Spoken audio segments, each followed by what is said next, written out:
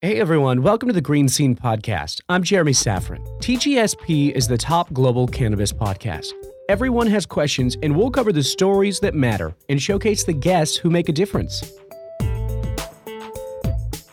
This week on TGSP, back in December of last year, we told you about a company called Lifestyle Delivery Systems, or LDS. They created a sublingual strip called Cannabis strips. Edibles have caused a spike in trips to the emergency room. California has yet to decide how to regulate edible products. So right now, there is virtually zero oversight into how these products are created and packaged. Every day, people are trying different forms of cannabis. We speak with Brad Eckenweiler. He's the CEO of Lifestyle Delivery Systems, and it's the company who brings us Cannabis strips, a perfectly dosed sublingual strip like a Listerine strip, but only no taste. Each molecule equidistant from each other, which gave us accurate dosing, no matter where you cut the strip, in the middle, on the side.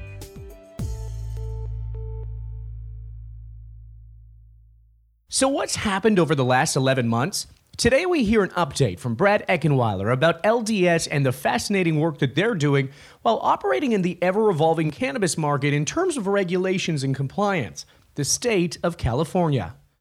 The intent was building that strip and having the best delivery system was all we were going to have to do. We figured, if we build the best strip and we build the best delivery system and it works for all these patients and it's economically more viable than any other way to do this and makes patients' medication cheaper than any other possible medication they could prescribe, we would have to win this battle. Everyone would immediately come to the same conclusion we did. That wasn't the case. But as difficult as the regulation changes have been on California companies, and it has been difficult, a lot have either been scooped up or went bankrupt, LDS might have mitigated that all, simply by not dropping the ball when it came to compliance. The company, Lifestyle Delivery Systems, has adapted its business model since its inception and are on track to deliver some pretty great revenue projections because of that evolution of the company. But let's start at the beginning and how LDS went from an idea to a company now doing $1 million a month in revenue. Brad Eckenweiler says the idea was first to help juvenile cancer patients, but giving them a product that was more safe than other delivery methods. By giving them a product that was more safe than other delivery methods. In 2015, a couple of the original associates at Weed Maps came to us with a proposal to build a delivery system for cannabis. So what they were looking to do was to be able to deliver cannabis to cancer patients, specifically to juvenile cancer patients, without smoking it or without ingesting it. Conceptually, they had read some things on sublingual delivery and felt that they could make a Cannabis strip, basically, which would be an oral strip, much like a breath strip that you might see from Listerine or something else, but have it infused with cannabis.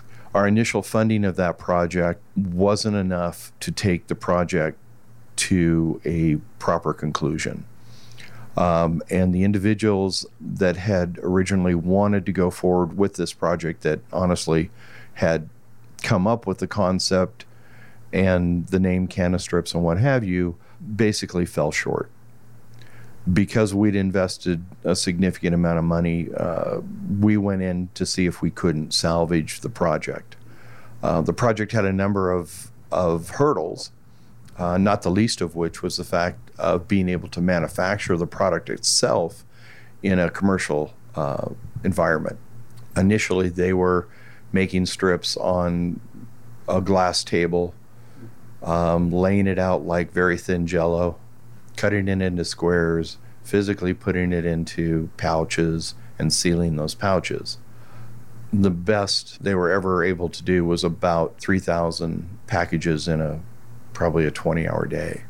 My first concern was the fact that I didn't see how this was going to be commercialized. The other concern is that it appeared that the strip itself was probably not sublingual, because the effects were 30 to 45 minutes later, which really meant that it was a slow drip. It was not sublingual in its truest sense. That's where Brad met Dr. John Sanderson, LDS's chief science officer. Sanderson is a very well-respected stem cell researcher who began his career in clinical medicine specializing in diabetes. And he was also the medical director at a company you may have heard of. It's called Johnson & Johnson.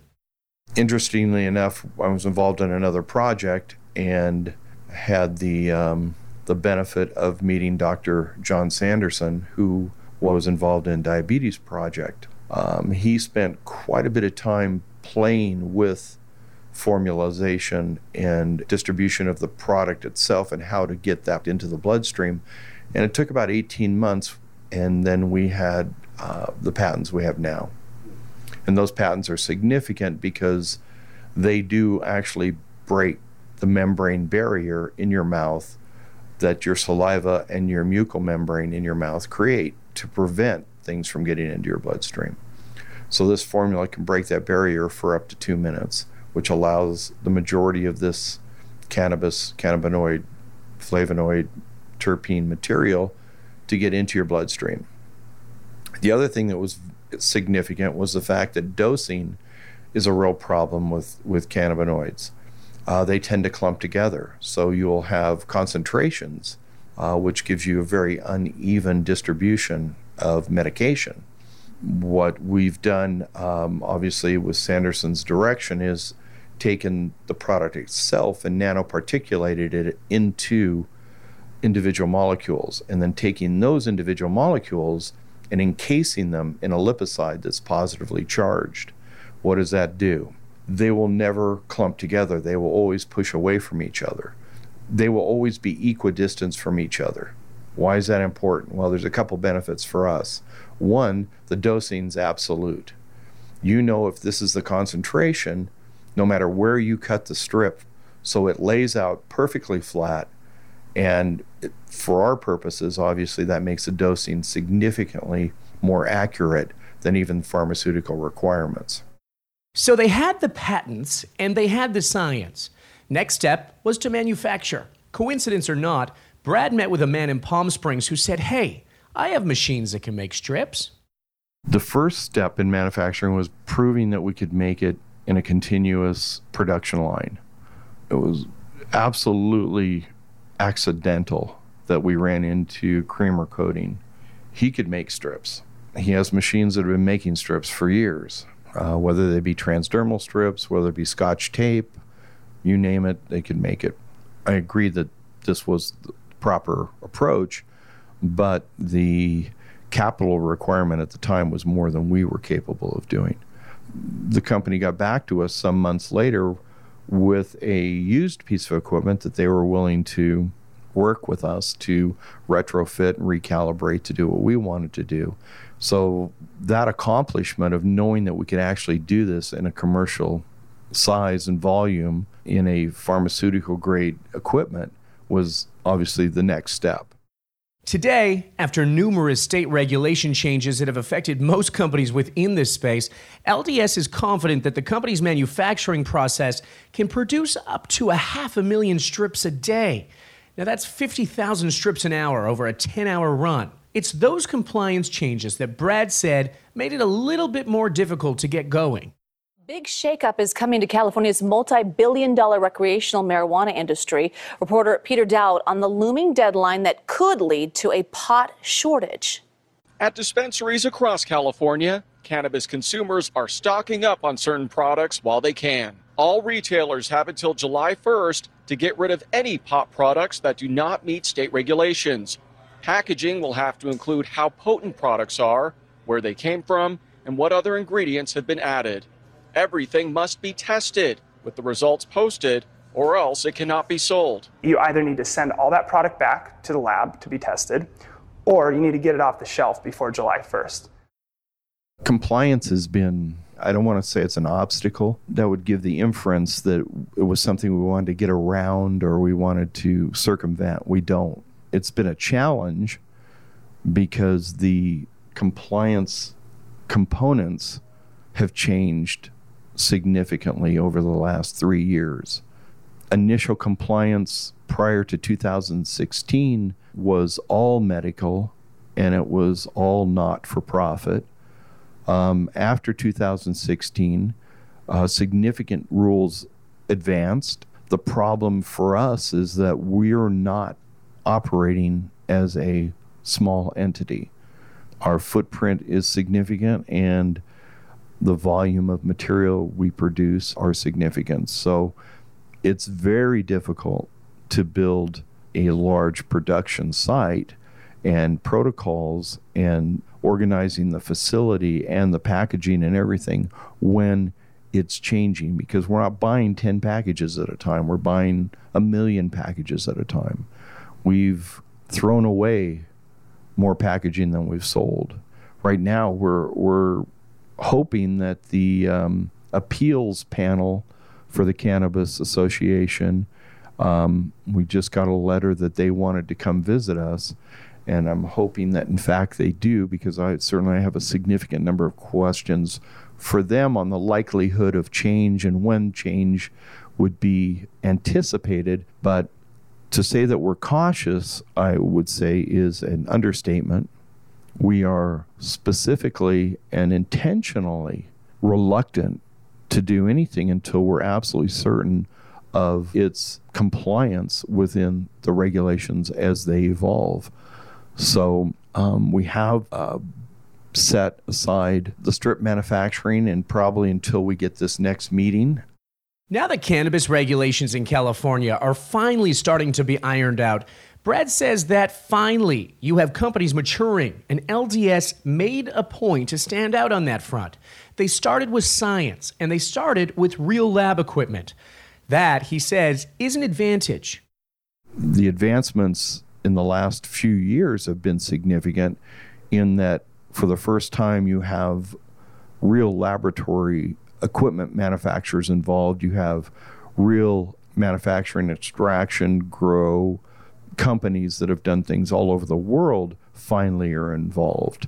And we've made it a point to have the best of the best at every aspect of everything we're trying to accomplish.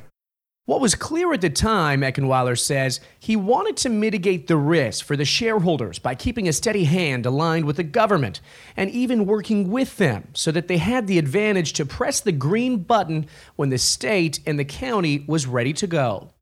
We have had the California Department of Health and Safety to see the facility and asked if we would be comfortable with answering questions or maybe helping them with some of their protocols. And of course, we were more than happy to say yes to that. What we've done, we think, is a bar that's fairly high. The two inspectors that came through on that visit were both from the pharmaceutical side of inspection for California Department of Health and Safety. And they said that our lab was as nice as any of the pharmaceutical labs. We were very obviously pleased with that. We're proud of what we've built. We're cautious. We want to believe that we've taken every possible precaution to build the exact proper facility to do what it is we're doing. You know, as we go through this, we continue to evolve, as does the state. So hopefully we're on the same track. Part of that compliance assurance was that LDS had to form a nonprofit company called CSPA, a company that LDS can acquire for $100 at any moment. Here's Brad to explain that. Well, initially, all the California companies had to be not-for-profit. So for a Canadian entity to have an interest in them, we built the management companies. We built, obviously, the equipment companies that we own all the equipment that CSPA uses. We're the ones who built and designed the manufacturing, the nursery, the cultivation. The reasoning was obviously that there was no other avenue allowed for us to get into the industry. We structured that so that we can buy that license now at any time for $100. Right now, as long as CSPA and HMC are in place, the federal government has said that those not-for-profit corporations and licenses will not be the ones that are targeted. It will first, as we understand it, be against those for-profit corporations, and specifically those that are held by other entities. So Our criminal attorneys have advised to remain in this stance until the rules change. But again, this is to protect the assets that our shareholders have paid for. You can hear more about those delays and the temporary permits from Lori Ajax. She's the chief of the California Bureau of Cannabis Control. We're going to allow for people to apply for a temporary permit. So as long as they're in compliance with their local jurisdiction, we'll be able to give them a temporary permit to operate, and it gives them 4 months and allows them some time to get their annual license. The second regulation hurdle, still to be worked out in the next few weeks, is actually tracking the marijuana products. Under California law, marijuana is required to be tracked from seed to sale. So, the company is structured to be completely compliant, from their facility to the licensing agreements. Then came their distribution license, and it turns out not many within that space have been compliant. Another hurdle the company needed to get over, and Brad says they have. All of a sudden, it seems like we go from one critical situation to another. We had to figure out how to make a product that was unique. We did that. We had to design our own extraction manufacturing because nobody could consistently give us product that we considered to be safe. So we created our own manufacturing. But we ran into a new challenge. We applied for a transportation distribution license, everything. But what we weren't prepared for is that our attorneys went through the regulations and said, these are the things that are required to comply with the state of California, the Department of Highways, the Highway Patrol, the counties, and the State Cannabis Board, and the Department of Motor Vehicles. We couldn't find anyone that had all those requirements fulfilled. Anyone who we were comfortable with moving our product. So we obviously stepped up our efforts on our distribution and transportation licenses. That cost us three months, solid 3 months, to do it properly. We've come way too far to start taking any shortcuts. The process has definitely been a year longer than we anticipated. When Lifestyle Delivery Systems started with Cannastrips, it was definitely the main focus, but Brad and the team saw a new opportunity. According to Green Edge, the California concentrate market is projected to hit $8 billion by 2022. This is the next phase for LDS, and it's big money too. 1 liter of very good quality distillate can go for as much as $12,000 a liter. And to put this into perspective, now that LDS has received and compiled their various licenses, the approach seems to be working. They published over $900,000 worth of revenue in September and is on track to do more than that this October. It started, I guess, partly because we were not hampered or precluded from thinking outside what was the original guaranteed way to do things, right? Everyone else was taking material, cutting it down, drying it, spending weeks trimming, and then selling this material. I could not make sense of the process. It was significantly labor intensive. By drying the material, we were losing 20 to 30% of terpenes and flavonoids. The THC was still there, but all these other beneficial ancillary products, basically, that for medical purposes have an entourage effect, are reduced. We had some serious resistance from the farmers that we convinced to do this. But interestingly enough, we took these farms down, whole plant, live, froze them upon cutting them, and brought truly fresh frozen material with all the benefits in it back down to Adelanto to process. Initially, Brad says that the farmers they work with sourcing quality flower weren't quite sure about their approach. It wasn't until after one harvest they realized, hey, maybe this is the way to go. On the farmer side, they were very hesitant because obviously we priced the material significantly less than the manicured material that they spend some 6 to 8 weeks on. The cost of that is $300,000. They also realized that they had a 2-month vacation they didn't have last year. And we ended up with a product significantly different than any kind of dried material.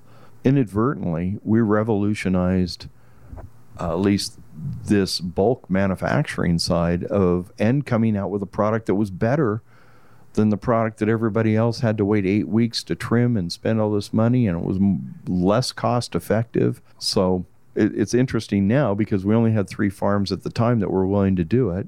We have some 18 farms now that are willing to do it. So our ultimate goal will be that these same farms that obviously we're also on the genetics side, so we're hoping they'll be growing the genetics we want so that we don't have to harvest from one plant to get everything we want, or 2 plants or 3 plants. We can do it from one. With all the challenges with state compliance and the always changing regulations, the company is finally going ahead with their suite of operations. During the time of uncertainty, Brad says that they were still hard at work. Kind of feel like the guy owns this massive toy store and doesn't want to sell any of his toys. Since we weren't able to move it, we weren't able to sell it, but we had already purchased from these farms all of this fresh frozen. We just continue to process. Truth is, we were, as of a couple weeks ago, we were well over $2 million in inventory. Some of that inventory, of course, was anticipated to go and leave in July, and now it's going to leave in October. So 3 months lost with the transportation debacle. But the product's there. But as of this week, we will start bringing product down. These same farms, our timing's pretty good. I'll say that about us. We don't get many breaks, but the harvest is over the next 3 to 4 weeks, and our trucks are ready this week. So it's one of the first times that anything has kind of fallen in place for us. So we take those small wins and we cherish them because we don't get many of them. Fascinating story. Since we spoke to Brad about lifestyle delivery systems, they have had the 2 compliant vehicles within their distribution, bringing thousands of pounds of product to their facility from the farming partners that he mentioned. And they added an additional extraction machine, which would double production. Now, as you can imagine, I've seen a lot of oil in my day, and I'm really, really liking at what's coming out of LDS's lab.